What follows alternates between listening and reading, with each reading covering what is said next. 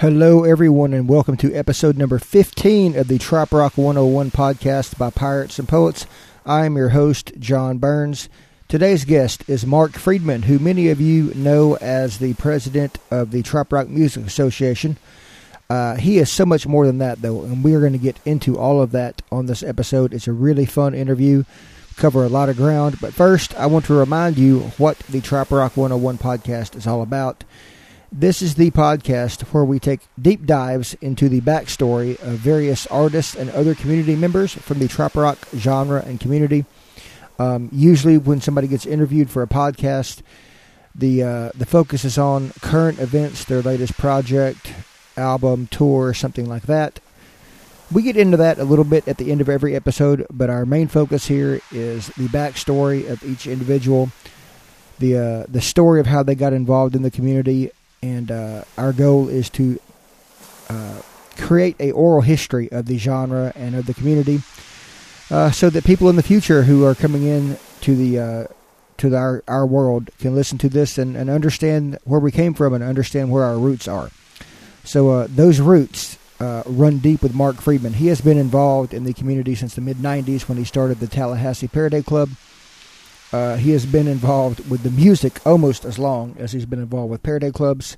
In the early 2000s, he was the second person, I guess, to put Jim Morris and Sonny Jim on stage together. He booked, promoted, and worked the Gulf Coast Highway Tour, which resulted in a live CD from Jim Morris and Sonny Jim. We talk about that. We talk about his work with Migration Music, which was a project he had for 5 or 6 years in the early 2000s. It was both an online music store and a radio station. We talk about his involvement with the Trop Rock Music Association as a member of the Artist Review Board under Tom and Michelle Becker, who were the founders of the TRMA. We talk about TRMA 2.0, which Mark is president of, been president of since 2018. We go really deep into that. Talk about how the award show happens, kind of some of the production behind the TRMA award show. And we also talk about Mark's home territory, home stomping grounds of Tallahassee, Florida, and the Forgotten Coast region of the Florida Panhandle around Port St. Joe, Mexico Beach, and all in there. I hope you enjoy this. Mark, in my opinion, Mark is really one of the most valuable members of the trop rock community.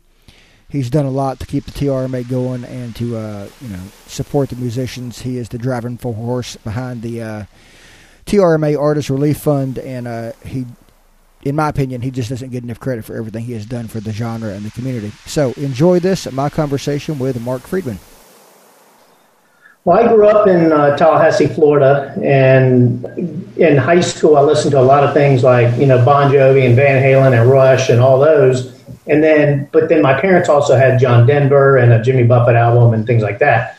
So I listened to all that kind of music. But it was when I was a freshman at Florida State that I really got into Buffett, because I had some music before, but not much. And I had the theater class. Everybody's got to take an elective at Florida State, and it was theater that a lot of people took. So you sit in the theater, and our professor stands up on stage, and anyway, so it's the class you throw away. But what I got out of it is the professor was playing the new Florida album. So then I'm like, this sounds like Jimmy Buffett. This sounds like Jimmy Buffett. I didn't know a new album came out. And so then I went and got it. And then I was hooked, and I went back and started listening to early stuff. And so that's kind of how I got into it in the beginning, and became a bigger and bigger fan, listening to all the old stuff. Then in 1995, I went to Key West for the first time with my cousin. I went into the Margaritaville store. Underneath the register was a poster of all the Paraday Clubs around the country. There's one in Atlanta, and there's one in Tampa. Well, those are both 5 hours, almost 4.5 at least, from Tallahassee. We're right in the middle. So I'm like, Tallahassee needs a Paraday Club. So I started the Tallahassee Paraday Club at the end of 95, beginning of 96. And so that's really how I got into all of this, was being a Buffett fan, going to concerts, and then saying, I'm going to start a club. So at what point? So we'll end in 1996, and we'll catch up the rest later. Yeah. So at what point did you become aware of the not necessarily the tribute bands, but the independent musicians that were inspired by Buffett, but not necessarily just playing covers. Right. It was about the time I started the Parrot Head Club, because then I was paying more attention to what other clubs were doing and what was going on, and started realizing that there were some artists. Now, granted, only a handful. And it wasn't until 1998 when I went to the first Meeting of the Minds in Key West. And there I got to meet a lot more artists. I already knew, or I know, actually, I met Sonny Jim there, met Jim Morris there, met a whole bunch of others. And that's what really got me going into the independent, was going to that first Meeting of the Minds.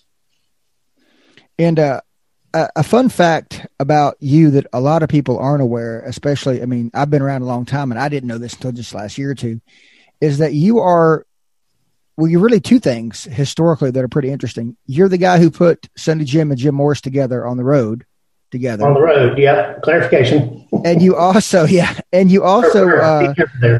your own internet radio station for a while. So right. Let's talk about both those in whatever order you want.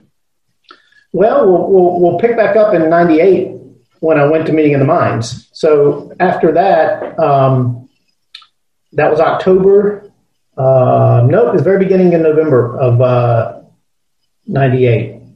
And going into 99, I met James and saw him more, Sonny Jim. And then my wife and I got married in October of 99. And we had already booked Meeting of the Minds. So we were like, we're going to make that our honeymoon. So we did. Well, I had persuaded her to have a Sonny Jim song as our first dance song. And she was just getting to know his music. But It's More Than Years is the name of the song. We even had it engraved on the inside of our rings. And so we danced to that. So then we go to Key West together. She, for the first time we'd gone to concerts, but she hadn't gone to that yet. And went to Sloppy Joe's, and James played it. We got a picture of us dancing with James in the background playing it. And then he's just, since then, he's become such a great friend, and he's our daughter Ella's godfather. And so she was born in December of 03. So then in 2000, early 2000, James was coming back to the United States. And he was picking up a minivan in Houston, and he needed somewhere to go. And I said, well, just come stay with us in Apalachicola. And my wife's like, you invited this guy to come stay with us in Apalachicola for a week? And I don't even hardly know the guy. And we have a 2-bedroom, 1-bath little cottage is all we had then. And I'm like, yeah, it'll be fine. So, look where we are now. But anyway, so that was April, May, and I went to some shows. I got him booked at St. George Island to play, and then I went to a couple of shows, drove with them and stuff like that. And then that is right when I was starting Migration Music. It was April of 2020 is when I came up with that idea. My wife's bugging me. She's staring at me. I'm just talking to John Burns. He's recording this to go. Okay, yeah. Hey. How are you, ma'am? So I don't know how far you want me to go here, but that's a good stopping point, because that's right. April of 2000 is when I started. And I keep saying 2020, I think, but 2000 is when I started Migration Music. And were you the first internet station in the Trop Rock? It wasn't even called Trop Rock then, but were you the first one? Beachfront Radio was before me, I think. Yeah. So I got going sometime shortly thereafter with Migration Music. So what I did was I was frustrated trying to get the CDs of all the different independent artists. I was trying to buy them, but you basically had to, most of them didn't have websites. And so I'm like, all right, there's got to be one place you can go and get all their music. Well, there wasn't.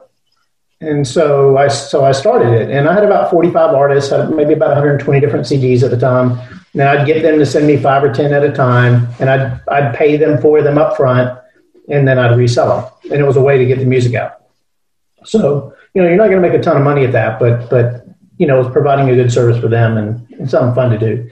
So then a year later, at the beginning of 2001, is when I decided to start Migration Radio. Because I'm like, all right, we're selling the CDs, we need to be playing the music. I did on Live 365. That was during the time of Napster and everything else. And so I did it on Live 365 and started Migration Radio. And I actually broadcast things live. I broadcast in March or April of 2001. It may have been 2002. It was 2002. I did a Jim Morris CD release party. Every January, he'd go to the studio, record a CD. He'd release it late March. We'd have 1,000 people come to the golf course to do this big concert, and he'd make all his money on a CD, right? Dang. He'd sell 1,000 of them. Did that every year. So I actually ran a 500-foot telephone line from the clubhouse out across the putting green and all the way out to where they were having the show, and interviewed Jim and did all that. And this all on dial-up. So I did that, and we did the Gulf Coast Highway Tour. I broadcast some of those when we did California, and we did the West Coast. I did Seattle and San Francisco. Wow, that's crazy. Broadcast and a show on dial-up. Have you told EB this story? I don't know, but back then it was, did I want to be run at 28 megs or 56? And I had to pay more if I wanted to go to 56 or 28K. I can't remember, whatever it is. I always get confused. But I mean, it was nothing. It's not megs. We're talking megs these days. This is right. 28K back then. So yeah. So I ran on actually lower than that because I wanted people who had even a worse dial-up than me to be able to listen. So I ran at a lower quality so more people could listen if they didn't have very good dial-up. So. And how were you reaching people back then? I mean, through the Parrothead clubs? Were you on Buffett News? I mean... Yeah, I mean, originally in the late 90s, I was on the listserv, Buffett listserv, and then from there, I just, email was starting to get going, but for the most part, I'd call people. I can tell you some stories about calling Greg Fingers Taylor, trying to get CDs out of him, and how crazy his life was back then with his young wife. But anyway, so yeah, mostly calling him, and then they ship them to me, and I'd mail them a check, and so I would buy them up front. I didn't want to deal with consignment stuff. Yeah. Wow. So I never knew about the CD store part of it. I knew about the radio station. That's crazy. Yeah. So the store is what started it. Okay. Gotcha. And I had a link, so then they could click on it and they could go to the store and buy the CD if they wanted. And my biggest sale, because I didn't make any money of this hardly, how that goes, but yeah, biggest sale, and it's a lot better these days than it was there's a guy from California that had a friend that loved the music. It wasn't Trop Rock Band. And he bought every CD I had. It was like $1,600 or something. I gave him a discount. But like $1,600, $1,600, every single CD for his friend as a present for his birthday. So like multiple copies of... No. Every single one I had in inventory because I had like 120 or something. Maybe, I don't know, 100, 120 at the time maybe. Wow. No, I had to be 120 more because I did give him a discount. So I had to be over 120, maybe it was 140. And I had to ship one of every single one I had to his friend. And he paid for it. So. I wonder, I can't remember this guy's name, but I've had similar, there's a guy, he's from the West Coast and I cannot remember his name, but probably 3 times in the last 10 or 12 years, he's shown up at a Hannah's Reef show where I've been working or a Pirates and Poets show. And he said, I'm going to come back at the end of the night. Don't pack up because I'm buying everything you have left. And he's literally done it. And it's then he gives it away? He gives it to people? Takes it back home and gives it away, yeah. Awesome. So I wonder, I cannot remember the guy's name right now, but I'm wondering if it's the same person. So I don't know. That was a long time ago. Yeah, that's crazy. Yep. But so you had a website, which back in those days, that was pretty, yeah. People just didn't have websites they maintained at their house, on their home computer. I kept it going until about 2006, and I was just getting busier and busier with work. My daughter was born in December of 03, and so about 2006 is when I, kind of said, all right, I don't have time right now for all this stuff. Yeah. So you got out of it really right as social media and email marketing and all that was probably really taking off. So your life could have gotten a whole lot easier. Yeah, I mean, marketing back there was difficult. One of my biggest ways of marketing was at Meeting in the Minds. Everybody gets a goodie bag, right? Right. So I would get, my wife would help me a lot, get like an index card. And I would print, I think I got ones that tore apart. I would print the schedule for all the Meeting in the Minds, inside and outside, on the front and back of a little card like this that they could put on their lanyard. Mm-hmm. I had my logo on both sides. So no matter how it flipped over, my logo would be facing. And I fit all of it on that. And we laminated it, we hole punched, and we sent them, and they put one in every single goodie bag. It was like 800 or 900, maybe 1,000 back then. Wow. And we did all those and hole punched them. And that was a big way of advertising, and T-shirts and hats and all that good stuff. Yeah. Well, cool. So when did the whole Gulf Coast Highway Tour come together? That came together in 2001. No, late 2000. It came together a little bit before. It would have been August, September of 2000, because I knew James and I knew Jim, and James had come stay with us, so I got to know him a lot better. And I'm like, these two guys would really get along well. And they're both good acoustic guitar players, both good solo performers. And so Alex Lice was putting them on stage together at the Casa for the first time. So it was originally his idea for the two to play together at Meeting in the Minds in 2000. But, I thought it was such a good idea ahead of time. I talked them both into doing the Gulf Coast Highway Tour. So we'll do like 9 days, 10 days, we'll do like 8 shows. And we'll take Jim's motorhome and drive out to Houston, because James was out there. They were living in South Texas at the time. Okay. And his dad's in Houston, so we spent the night there, drove the next morning over to San Antonio and started the tour in San Antonio. And then came back to the Houston area and went along the coastline. So I got them to commit before they ever played together. Wow. And they just trusted me on it. They didn't even know each other really. I mean, I don't even know they'd met. They probably had met at the prior Meeting in Minds, but they didn't really know each other. And they said, yeah, let's do it. So we're like, all right, we'll record it and we'll do a CD.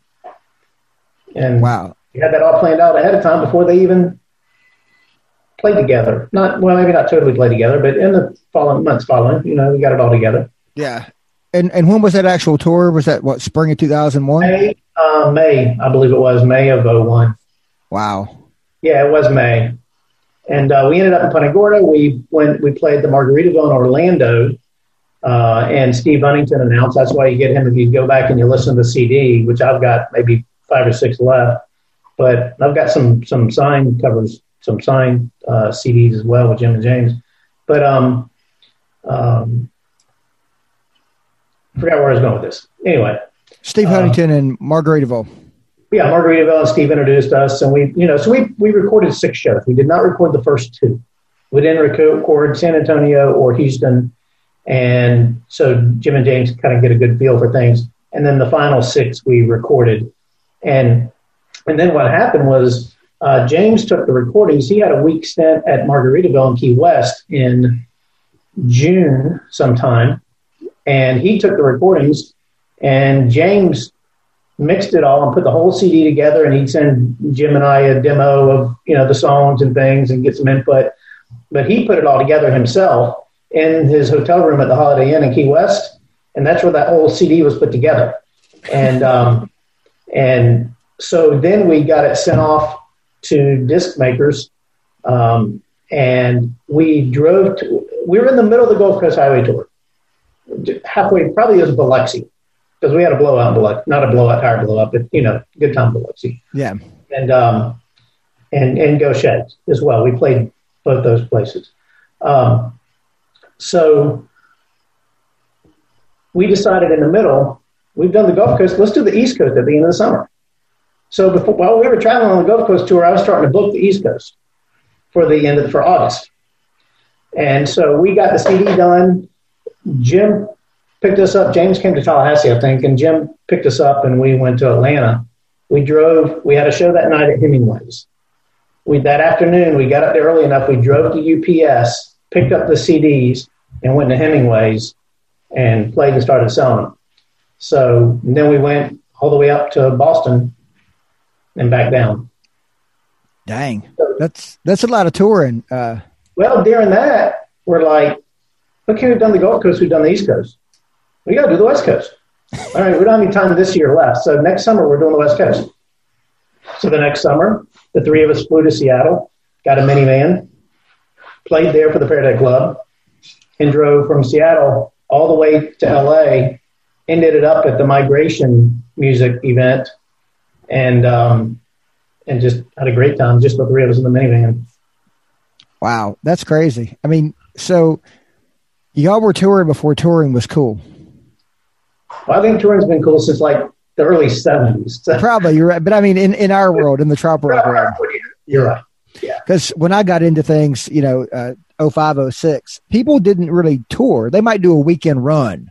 Right. But they didn't go, Well, they would do the summer. They do a lot of traveling in the summer. And this is like the way James still does it. Travels a lot in the summer. And then he's got his normal gigs in South Florida in the off season, which is their own season. Right. And that makes perfect sense. So. Well, that's pretty wild. So when you recorded these shows, you recorded them, if James mixed it, y'all were recording individual tracks then? I think 8. James did it. I don't know. I was too busy selling merchandise and taking photos and things like that. Oh, wow. See, I've already interviewed James, and we touched on this briefly, but that's crazy to me that far back that y'all were recording. I just assumed y'all recorded it straight, headphone out of the headphone jack, and there was no mixing it afterwards. But no, it wasn't. James would never have done that. Well, that's pretty cool. So that just, I guess at that point, it was just natural for you to fall in with TRMA because you were on the ground floor of the original TRMA. I call it TRMA 1.0. Yeah, well, or the Margarita Mafia back then. Margarita Mafia started about 05. And 06 was about the time that I was kind of backing away some. And so I wasn't really involved with it back then. And then about 2012 or so, Tom Becker contacted me and said, hey, do you want to be on the artist review committee? Jerry Diaz was on it and some others and said, do I want to be on that to review the artists to see if they're admitted into the Trop Rock Music Association Academy, which that was around the same time they changed the Trop Rock Music Association, I think.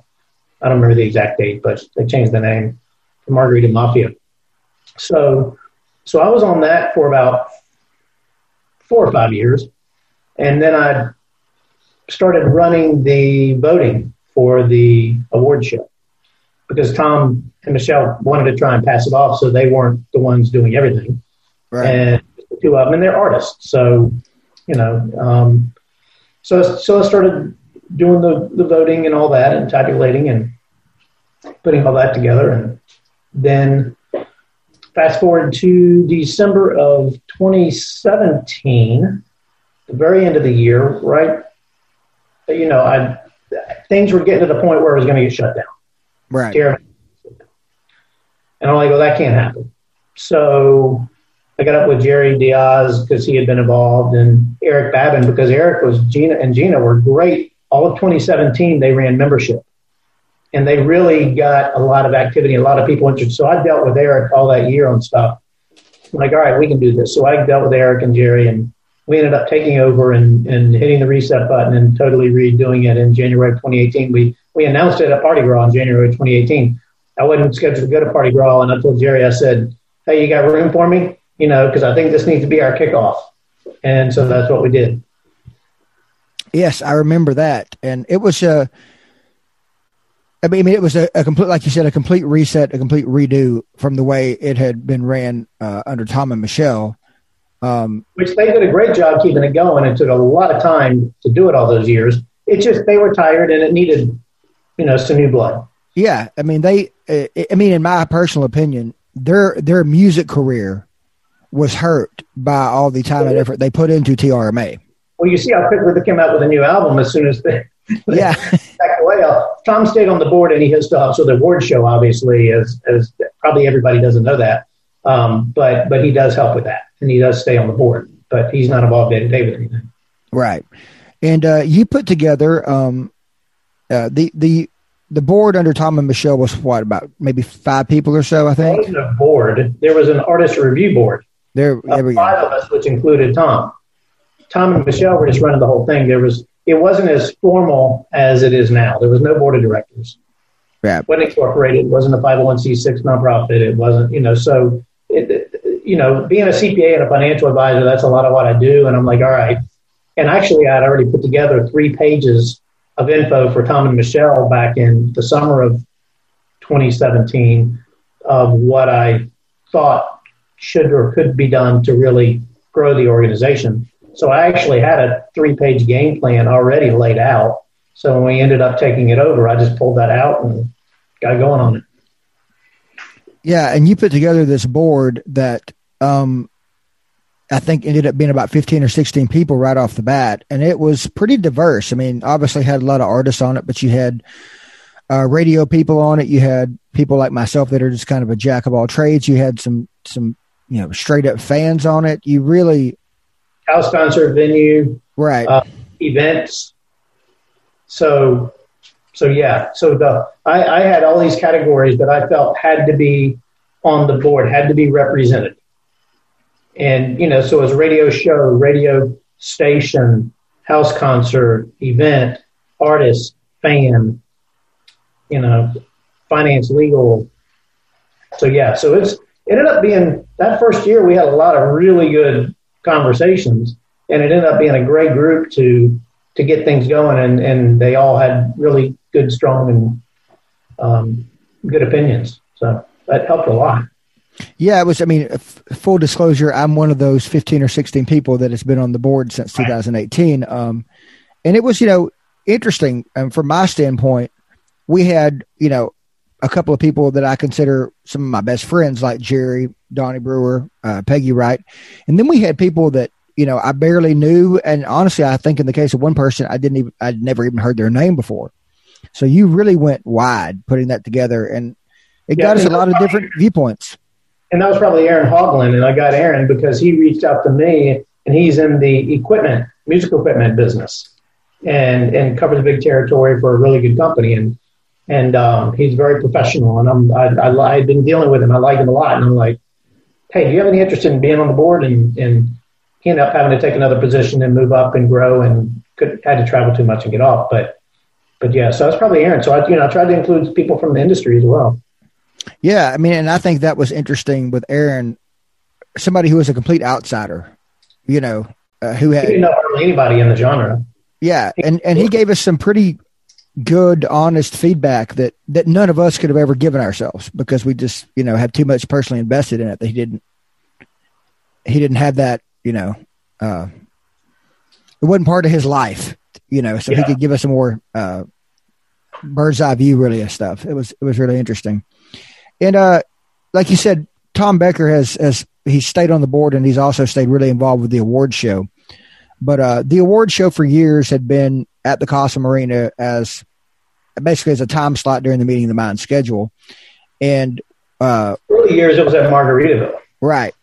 And but for a long time, most of the 2010s, it had been at the Casa, and we kind of made the decision to move outside the Casa, outside the Meeting of Mind schedule, for lots of reasons. But I think the most important reason was that we wanted people to understand that we were a standalone organization, separate, because sometimes I would hear from people saying, so-and-so won 5 awards, but why aren't they on the big stage at the Casa? People didn't understand, right. They saw Donnie Brewer win 6 awards on the Casa stage, but then didn't understand why he wasn't playing that stage. Right. So talk about some of that from your viewpoint as the president, Yeah, usually, I get ideas from a lot of fans, a lot of people, and people give me ideas all the time, which is great. But going back to January of 2018, starting the organization over again and laying the groundwork, not just from a financial or a management or a legal aspect, which needed to be done, but we needed to be our own organization, our own identity, and build our membership even more. So we needed to build a really good foundation. So 2018 I felt was too soon to move it from the Casa. But I was looking ahead. So actually, when I was there in 2018, my wife and I went and met with Kelly Norman at the Key West Theater at the 2018 Meeting of the Minds and toured the facility. And after that, I'm like, okay, this is where we're doing it next year. Just hope the board approves. And so we did. And there were other circumstances, surrounding that as to the schedule we were given. And we usually do Friday night for Meeting the Minds. They gave us Wednesday, and some artists wouldn't be there and fans wouldn't be there. And so it was like, we can't do that. Well, in 2018, I'd already, booked, basically penciled in the Key West Theater. So I was looking ahead, and fortunately the board agreed, and we moved forward, and it ended up being a great show. We actually did 2 listening room shows in their small room that seats 50, Horizon show, which we can't do that this year because of COVID. It's too tight of a room. But the Horizon show with Danny Rosado and Erica Sunshine Lee, and then the Paul Overstreet show, which Mac joined them and John Frenzy. And and then the award show that night, it all turned out fabulous. So there were things that would have been even better, but some things did not go right, but the audience wouldn't know. Right. And that was one of those nights when the first time, 2019, when we did it at Key West Theater, that I had 20 things I wanted to fix personally. You probably had just as many, if not more, but maybe only 1 or 2 of those were visible to the public. I think we did a great job of keeping it out of the ditch that first year. Yeah, it could have gone that way, and but it didn't. And kudos to you, to all the volunteers, to Donnie and the band for helping put the show together as well, and Tom and Rob Hill, for writing the script and doing the program, and did an amazing job there, and our hosts. Tom and Brent hosting. So it just really all came together well. Yeah, it was one of my prouder moments, kind of as a stage managing person. It came off pretty well. And then this year is going to be, we're recording this on it was right on time, too. The show was right on time. It was right on time. It went 3 hours, and we kept everybody's attention for the full 3 hours with no intermission, no break. Mm-hmm. And everybody just had an amazing time. I wish we were doing it this year, but we can do a good show, but it's just we can only sell 140 tickets. Last year I sold like 300, and you're like 280. So we sold over capacity last year. So yeah, and I should say that we're recording this on September 23rd. You put tickets on sale today, and they were gone in a couple hours. Yeah. And like you said, the show this year we're only at half capacity because of COVID for the award show. Probably in some ways the production's going to get scaled back a little bit. In other ways, it's probably going to get amped up. Right.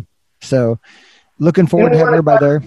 And we want to try to broadcast it live, not just on Facebook, but on YouTube, and try to make it a little bit better. And if we can pull that off, that'd be great. We got to figure out how we're going to go about it, because we're going to have a lot of different components, video components to this show, hopefully, fingers crossed, that we didn't have last year. And there's a lot of artists that aren't going to be here. Right. And so we've got to find ways to let them be a part of the show. The Detentions won't be here. So, how can we get them to be part of the show? And there's a lot of other, James White's not going to be there. So, but there are a lot of people that are.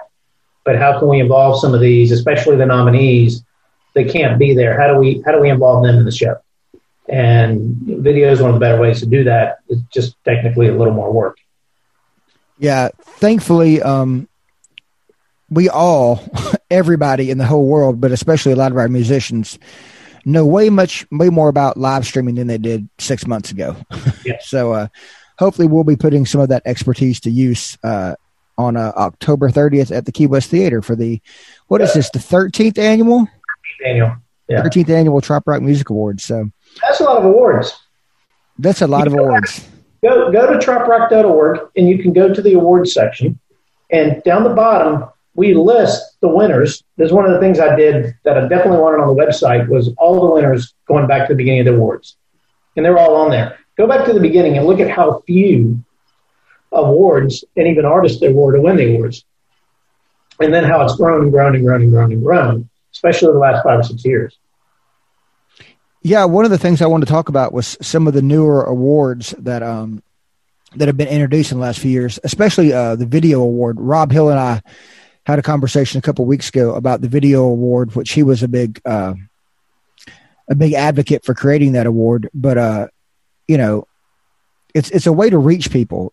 A well done professional video, not just you sitting in the corner on your couch playing a song, but a true professionally done music video is a great way to reach new people, new fans who are not aware of the genre. So I think that's been and will turn out to be in the future one of the best moves we've made. Well, and that was for last year's award, 2019 for the first time. And we made, I think it was 5 changes to the awards last year. One was video. The other was CD or album artwork. Yes. And so the idea between video and artwork was, let's try to get artists to raise the bar on themselves, okay? To want to do an even better job on the artwork, want to go do videos. And if they're not doing them, or if they're already doing them, want to do them even better. Because so it was kind of like it was a push. Then we also, to be more inclusive, Single and Song of the Year, historically, you had to be an Academy member. You had to have an album that qualifies for that year. Normally, we'd have about 20 of them, and that's still about the same now. But that's the only way you can get a single or a song nominated. So what we did was we said, all right, any artist can enter a Trop Rock song for song and for single, and we broke out song and single as well. So they could be video, they could be song or single, and so that tripled the number of songs and singles that we had on the ballot. Yeah, and we split both house concert and events into small and large. Yep, and radio station too, which I think we were split before on that. But yeah. And it makes it kind of tough figuring out who's going to be in what category each year. But, especially this year when there weren't as many festivals and things like that. But you kind of just have to go with your gut and figure out, okay, what's the best way to go about this? And that's fair to everybody involved, so that if anybody questions it, you can explain your reasoning as to how things were broken up and stuff like that. So far it's working out. Yeah. So I want to move away from TRMA, but real quick, what ballpark area are we sitting at on membership right now? I looked at it right before I got on with you because I knew you were going to ask, and we're at 800, and last year we ended at about 850. So we're down just a little, but with COVID and everything, that's expected. You don't have all those festivals. That helps build excitement and people want to be a part of something. So we're doing fine. And we always add some between now and the end of the year, not that many, but some. Right. So we're that's about where I expected it to be. Yeah, we're going to end up being about even from last year, which, if you're holding your own in 2020, you're doing something great and wonderful, in my opinion.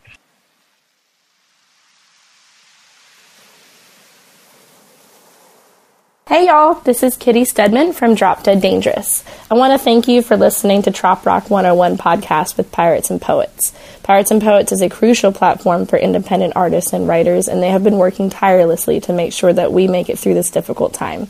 Please show them your support as well by visiting piratesandpoets.net/store or piratesandpoets.net/donate. Cheers, y'all.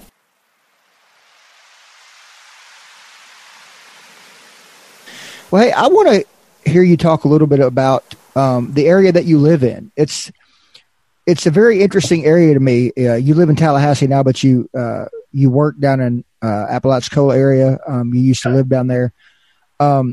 It's a very interesting, I think, to most people in the world. Y'all call it the Forgotten Coast. Yeah. And it's the truth, because I think to a lot of us, the Panhandle ends at Panama City Beach, and then there's nothing until you get back around to about Tampa. But it's a very interesting area to me. Mexico Beach and Port St. Joe. So just tell people about that part of Florida a little bit. Yeah, I grew up in Tallahassee. We moved here when I was 4 years old. So we lived in Atlanta, and we moved to New Orleans, and which my dad was from outside of New Orleans.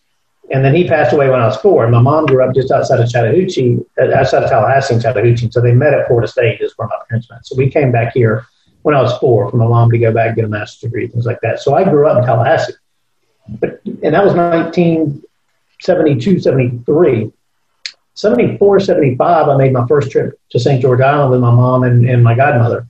And so I started going there from a very early age. And then my godmother built a house in 81 on St. George Island. I had friends and family with houses on St. George, Mexico Beach, Dog Island. So that's the area that I went.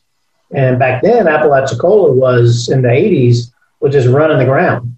Dilapidated buildings, old houses falling down, not many shops, a dog could lay in the street for an hour and not get run over, that kind of thing. That's kind of that's the way it was then.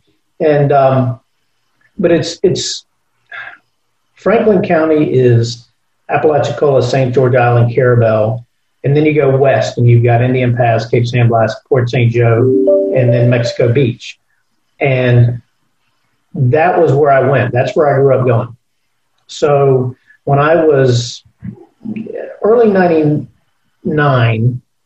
I'd already been buying some property down there, and I thought, you know what, I think I want to move down there. So I was able to find a job, and my wife now, she wasn't at the time, we moved down there, and just then I ended up just opening an accounting practice a few months later, and I'd already known Michael Allen at Oyster Radio. Oyster Radio is in East Point. That's across the bridge from Appalachia, across the bridge from St. George, right where the river meets the bay there. And Oyster Radio started in the early 90s, and Michael Allen was the DJ. So in the late 90s, I would be providing Michael with trop rock music. I'd get CDs, and I'd take them to him. I was still getting them and taking them to him. I'd go to festivals. It's new CD. Hey, can I get one of those? Take to Oyster Radio. And I'd take them to Michael. I mean, he's a client of mine and stuff, too. But that's hilarious. I was emailing with him yesterday, sending him Dennis McCaugey's new album. Yeah, exactly. Literally yesterday, yeah. So Michael's a friend of mine. I see him all the time. I just pop in the station because it's around the corner from my office, and yeah. So Michael bought the station back 2013, 2012, and so he owns it now. But yeah, he was playing this music because they played a lot of Buffett back then. Back then, you would get 2 Buffett songs an hour. Wow, like clockwork. And then that progressed to where we get more and more trop rock music. And I was cleaning out storage, and I had a big plastic tub full of I had at least one copy and some multiple copies of every CD I ever sold on Migration Music. And this was about 5 years ago. So I've kept them all these years. And it was 2 tubs, and I took them to Michael. And he was a kid in a candy store, because he had all this music he could listen to. Somebody already knew, but he had all this stuff. Man, he was putting so much stuff on the radio, all that old music, because I gave him all those. He listened to all of them. And that does so much for artists. He still plays. Back when James and Sonny Jim and I went to Oyster Radio in 2000 and did some jingles and things like that, they're still being played on Oyster Radio, the jingles he did in April of 2000. Wow. And then Jim Morris and James and I went in on the Gulf Coast Highways tour, and we recorded Montana Moon there in the studio, which didn't make the CD. I wanted it to. It was such a great song. And then they were interviewed, and they played live on Oyster Radio. And then James did a CD release party. I think it was in 2002, Tropical Trader CD release party. We did at Harry's Bar on St. George Island. Oyster Radio broadcasted. And then after the broadcast, Michael told us that he got a call from the shrimpers out in the shrimp boat, say they were dancing on the decks of James's music on Oyster Radio. So it's just cool little things like that are fun. Oh, and then one other thing. In 2000, when James Caden stayed with us in Apalachicola, and he played at the Blue Parrot, not the Blue Parrot, but Finney's Bar and Grill on St. George Island, the next day we had to go back and pick a check up. The manager was a friend of mine. So next day we picked a check up as we were heading out of town. And so I just go upstairs. It was probably 10, 11. There's nobody there, but there was a waitress there. And I said, hey, I need to get a check for James. Well, I don't think I said for the performer last night. She's like, oh, little Jimmy Sunshine. And I'm like, yeah, that's it. That's him. And I went back down in the van and I was laughing and I gave James a check. And I said, yeah, the waitress, I said, she called you Little Jimmy Sunshine. And so the funny thing is when we did the Gulf Coast Highway Tour the next year, I was generally driving the RV and Jim and James were sitting back in the back laughing when they should have been practicing. And so I made the mistake of telling that story to Jim. And so from then on, James was Little Jimmy Sunshine. And that's from the girl at the restaurant who wanted to get the check. So, wow. Anyway, all these things that come to mind as I'm talking about it, I forget about. So, yeah. And 2 years ago, y'all got walloped pretty good by Hurricane Michael. How's the recovery coming? Well, in Tallahassee, we were okay. Here we have lots of trees, lots and lots and lots of pine trees and oak trees and all that. I mean, we're basically just 10 miles from Georgia. But obviously Mexico Beach, everybody knows about Mexico Beach. And just east of there, Port St. Joe got hit hard, Apalachicola. We got really lucky in Tallahassee in that our house, the day after the storm, that night, the storm hit on Wednesday, on Thursday night, we got power all of a sudden. And the next street over didn't have it for another 5 days. So we're like, all right, we got power. What do we do? So we rented a U-Haul, went and bought supplies to take to Apalachicola. All our friends down there that own restaurants were cooking for everybody, giving them free food. And so I spent the next 2.5 weeks. It hit October 10th. So it was right before Meeting of the Minds. So I spent the next 2.5 weeks running around from here to Panama City Beach and trying to help clients and friends and raise money and bought supplies and took it over to Jeff in Panama City Beach for the Paradise Club there and took it, and then he divvied things up. And so I just made multiple trips trying to help, but things are coming back around, but it's going to take years. Panama City got hit really hard at the backside of the storm that a lot of people don't realize. Panama City, not Panama City Beach, but Panama City got hit real hard. And then all the way up, there's a swath all the way up into Georgia. And, where things are just destroyed. So a lot of people don't think about timber. There are people that lost their whole retirement because it was in timber. Because at 10 feet up, all the trees are like this, just snap, boom, everything's gone. So it's not just, there's a lot of things. And people have lost their lives too, obviously. But they said $1.3 billion in timber loss just in Florida. In timber loss, wow. Timber loss. That's insane.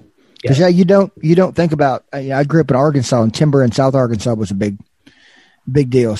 But I never thought about that, from a hurricane. Yeah. So it's coming back around. A lot of trop rock people know it because Don Middlebrook was pushing it because he'd written the song about Mango Marley's, and then after the storm, Mango Marley's was working out of a trailer, and I don't know if they finished rebuilding or not. I think they're still working out of a trailer, and now they got a tent. But when I went to Mexico Beach, first time I could get in was probably 8 weeks after the storm or something like that. Oh, wow. Marley's was running, and then there was a big tent next to where the Lookout Lounge, which was the main bar there, the old decades old bar. They had a big tent. So you had the bar, and you had Mango Marley's, and then the church would run out of that big tent where the bar was on Sunday morning. And that's about all there was in Mexico Beach. So it was it was just level. So, yeah, Mexico Beach. Jerry and Mark and I did a show there. I guess it was 2009, maybe 2010. And the place just captured my imagination after that. Because like I said, it was past Panama City, and it's a very small town. It's not like Panama City or Pensacola or any of those. It's a small coastal beach town where everything behind it is woods. It's like the one you would see in France or where you just got this little town, and then outside of that there's nothing, and so you just drive, and then all of a sudden, bam, you're there on the coast. Yeah, that's one of the interesting things about the Panhandle in general, but it seems the further east you go, the more it seems like that. In Texas, you get down the last 10 to 20 miles for the water, we don't have trees. There's nothing there.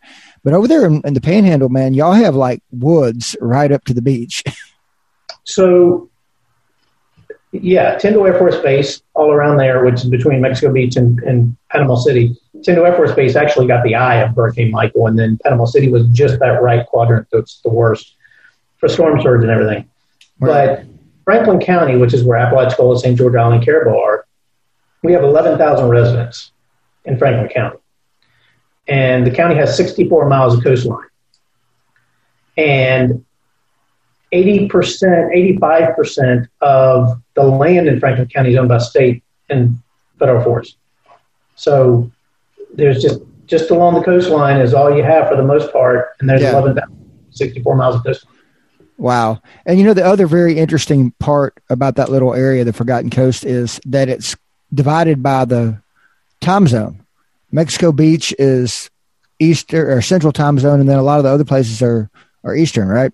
Yep. Well, two good stories. One is, why is it called the Forgotten Coast? Which I was president of the Chamber of Commerce a few different years. I started the Tourist Development Council and all that stuff down there, hospital board. So I've been very, very involved over the years. And so Mexico or the Forgotten Coast is considered basically Mexico Beach to St. Mark's Wildlife Refuge east of us. And the reason it's called Forgotten is a friend of mine named Chuck Spicer, who's passed away now, had a paper that he did, a weekly paper or monthly paper, and it was tourist based and that kind of thing.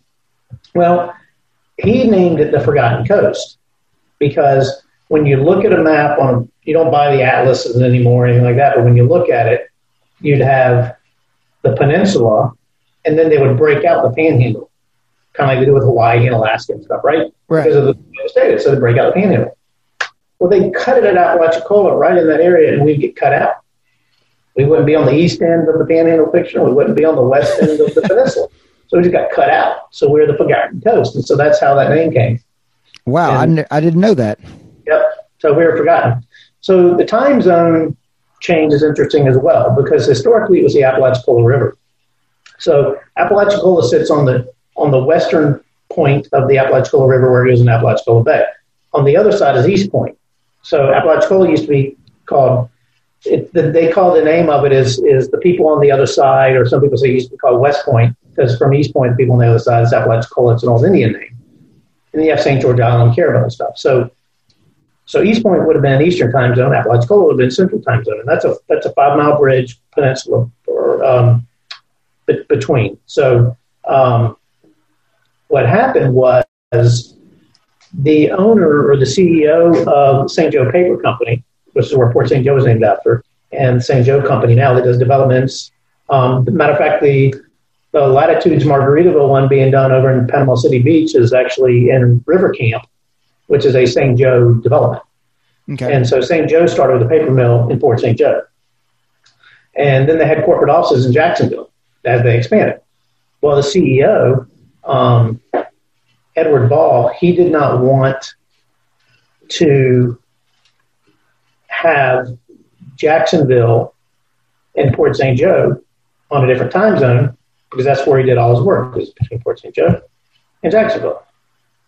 So he convinced the legislature, okay, let's just take the time zone down the Apalachicola River and looking at your way, jog it this way, but looking at mine, jog it that way, but just jog it over around Port St. Joe so that I'll be on the same time zone. And they did it for him. Wow. And so the time zone change is when you get into Mexico Beach. You got Port St. Joe Beach, and then right where you get into Mexico Beach is the beginning of the Central Time Zone. Yeah. So, the power and influence back then of that one man and being able to do something like that, you can never do today. No. Well, that's interesting. It's just an interesting area. I look forward to getting back over there, and hopefully it'll, in Texas, we know a little bit about rebuilding from hurricanes, so we know it takes time. So hopefully in the next year or two, it'll be getting back to as close to normal as you can ever get after one of those things, because you never go back to the way it was before. Totally. You don't. No. Well, we always end these with some rapid fire questions. So are you ready?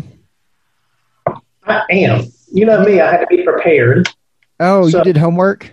I did some homework. Oh. Because I can't be not prepared. You're the first person to do homework. So, but it's still very difficult. Okay. Even doing homework. I'm still wishing on all.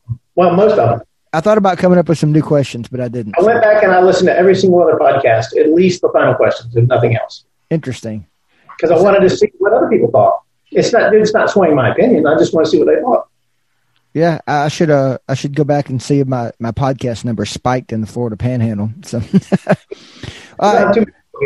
what is your favorite Buffett song? All right, so there's a few, and you'll kind of get the jive for some of this. Tin Cup Chalice, because it reminds me of Apalachicola. It's about Key West. But listen to Tin Cup Chalice and the shrimp boats on the docks in Apalachicola and oysters and give me oysters and beer for every day of the year and I'll be fine and things like that. So it really, Tin Cup Chalice is perfect for Apalachicola. And the other one is Floridays. And that goes back to the Floridays album and growing up in Florida. And he also sings about where the river meets the bay. And so that 4 Days album really got me going into Buffett further. And matter of fact, my sailboat was named 4 Days, so. All right. Those two. Well, usually I ask, what's your favorite cocktail? But I'll just ask you, what do you have in that glass that I see you drinking out of? Well, that's one of my two. Okay. So rosé wine is my favorite just because it's nice and light. You can sip on it.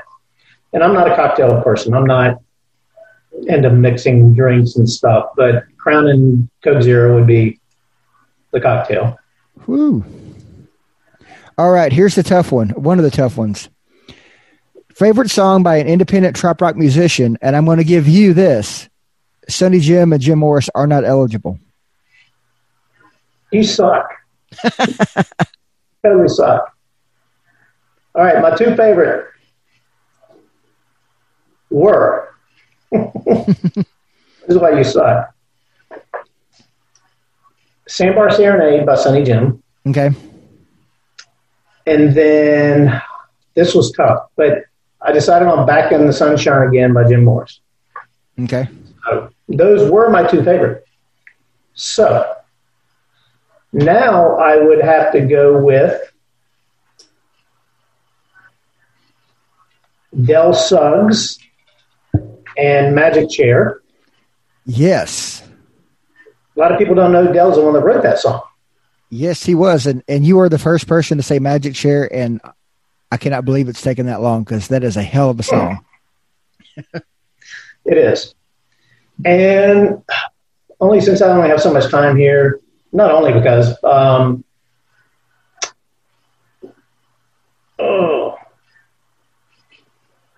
right, give me just a second. I'll come back to that. Well, real quick, I want to talk about Del Suggs for a minute because you can probably speak to him better than anybody other than maybe John Reno. So tell everybody who he is because he's from your part of the world. Yeah, Del's from Tallahassee, or at least went to school here and stuff. And I don't know how old he is right now, maybe 60 or something like that. Probably a little bit older. But Del his website name is saltwatermusic.com. And that's what he's always been considered himself, is he plays saltwater music. And this is going back to like 1979, 1980. I first saw him probably about 1982 or so. And we have a thing called the Farmer's Market, or the Farmer's Days at the fairgrounds. And I remember walking down, he was playing by himself on a stage, and I stopped and listened to him. And I was probably 12 or 13 or something. And I stopped and listened to him. And then I'd see him about town playing every once in a while, things like that, and I never really knew him. And so it wasn't until about 8 years ago, the Gulf Coast Highway is Highway 98 that runs along the coast. Right. And they were starting this thing called the Big Bend Scenic Byway that would go from Tallahassee down along the coast and stuff like that. So I got on the board with Del and a lot of other people, and then I really got to know him. But I'd always loved his music. He doesn't have that many albums, he doesn't have that much music. But go listen to it.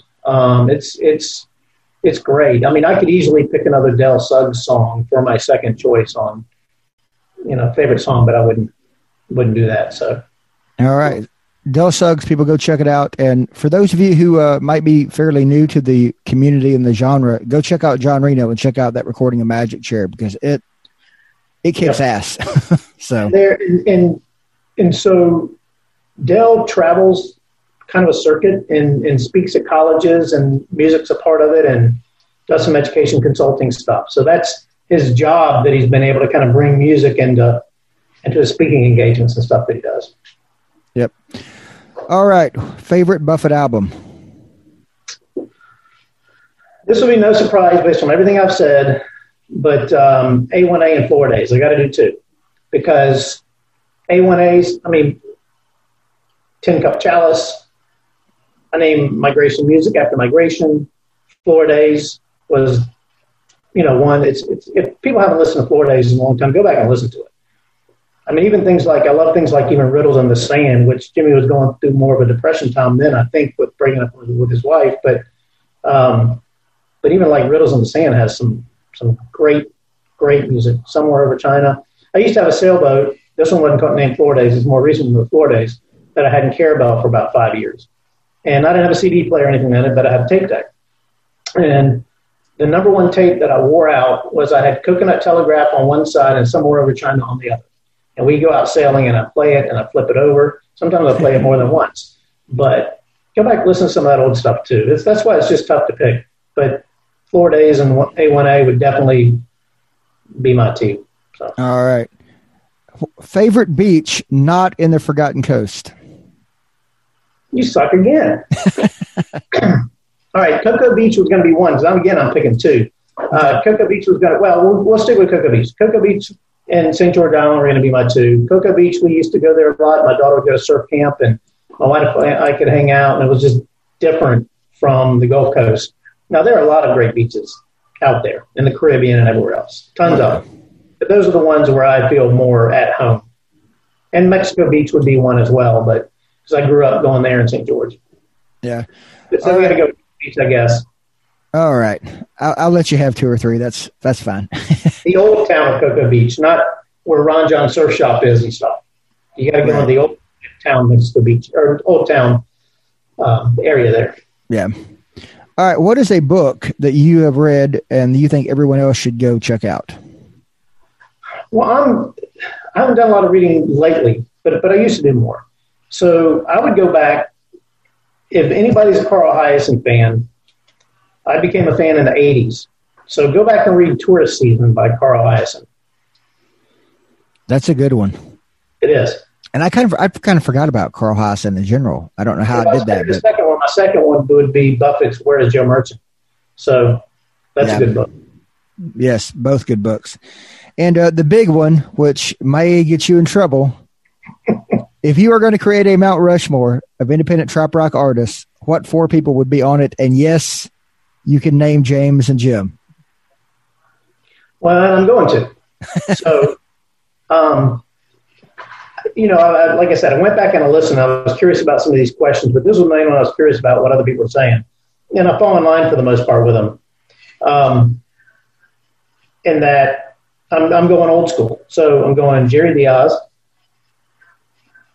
Jim Morris, Sonny Jim, James and Jim White.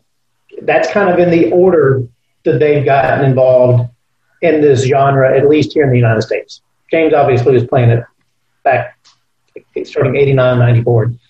Right. But my fourth, so do they have to be artists? These four have to be artists. Then we add one more that's an offstage person. The community one you're talking about. Okay, so because you had that community, you asked some people. Yeah. All right. So I had one that wasn't going to be an artist, but I'd go with Brent Burns for sure as the fourth one. No question about it. Okay. So who would your offstage person be then? Your community, radio, event, somebody along those lines. Okay, I can pick anybody but John Burns. That's right. So, right? That's right. My initial answer was going to be, and it still is, Scott Nickerson. Because Scott started the Atlanta Parrothead Club in 89. Scott's the one I called when I wanted to start the Tallahassee Parrothead Club in 95. And so Scott kind of brought together all this commonality between everybody that was out there, and eventually He doesn't take credit for all of it. He's a modest guy, and I've known him for a long time. But he brought it together and he got it going. And so what that did was that got the foundation going. That got the clubs going. In the 90s, as Trop Rock, which wasn't Trop Rock then, it was Beach and Island and Buffett type music. As that got going, the Parody clubs were there to support those artists. And I think without having those Parody clubs to support those artists, we would not have the genre where it is today. So I give Scott a bunch of credit for that. So since you made my fourth one on Mount Rushmore be an artist, I was going to put Steve Huntington on Mount Rushmore. Ooh. Because Steve was the first hire for Radio Margaritaville. He brought a lot of Trop Rock music to more of a national audience.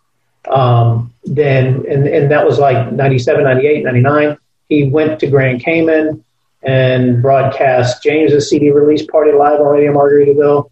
So, and he's still pushing artists today, just like JD is. So, I think Steve Huntington deserves. Now, Jimmy Buffett gave him the platform, right? But he took advantage of it, and he knew Steve because Steve is such a huge baseball fan. If you've ever talked to him, he knows everything about baseball. You cannot stump the guy. And he was a radio DJ, I guess, in Miami, and Jimmy knew him from that, and that's how he ended up getting hired. So. I'm sitting here. I have my little notebook that I use for the podcast. I'm going to go back. I don't think Steve Huntington is on my big list. And I don't know how that's the case, but he is not on here, I don't think. Wake up, John. So I'm adding him to the big list. He needs to be. Yeah, because you probably need 2 hours. I might. When I did Fruitcakes on the radio, I just sent it. I'm like, I'm not going to call Steve. I'm not going to, and I just sent it into the normal channels. And one day Steve calls me, and I said, "Hey, Steve, what's going on?"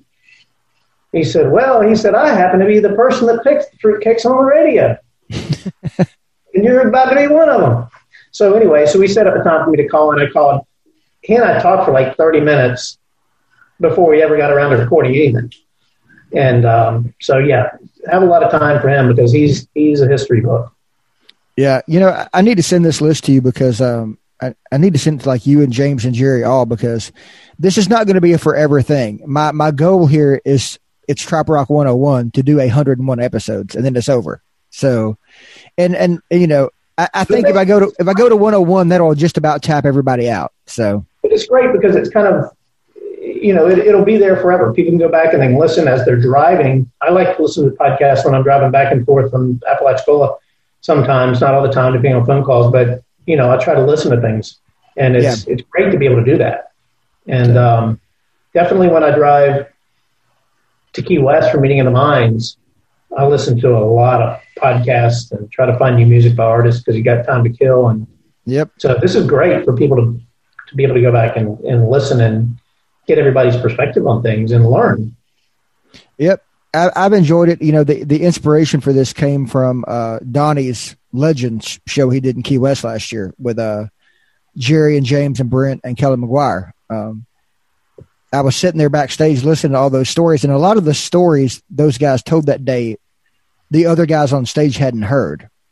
Yeah. So that's where when Jerry would tell a story and Kelly McGuire would go, "I didn't know that," and I was going, okay, there's got to be something more than just this one show that only 200 people are at, So yeah, I'm glad you enjoy it, and hopefully people enjoyed this. I think this is a good history lesson, considering that we're coming up on Trop Rock Awards and Trop Rock Strong Week, as we're calling it this year, and everything. So a lot of good history here for people. So Mark, thank you much, and I will see you in about a month or so.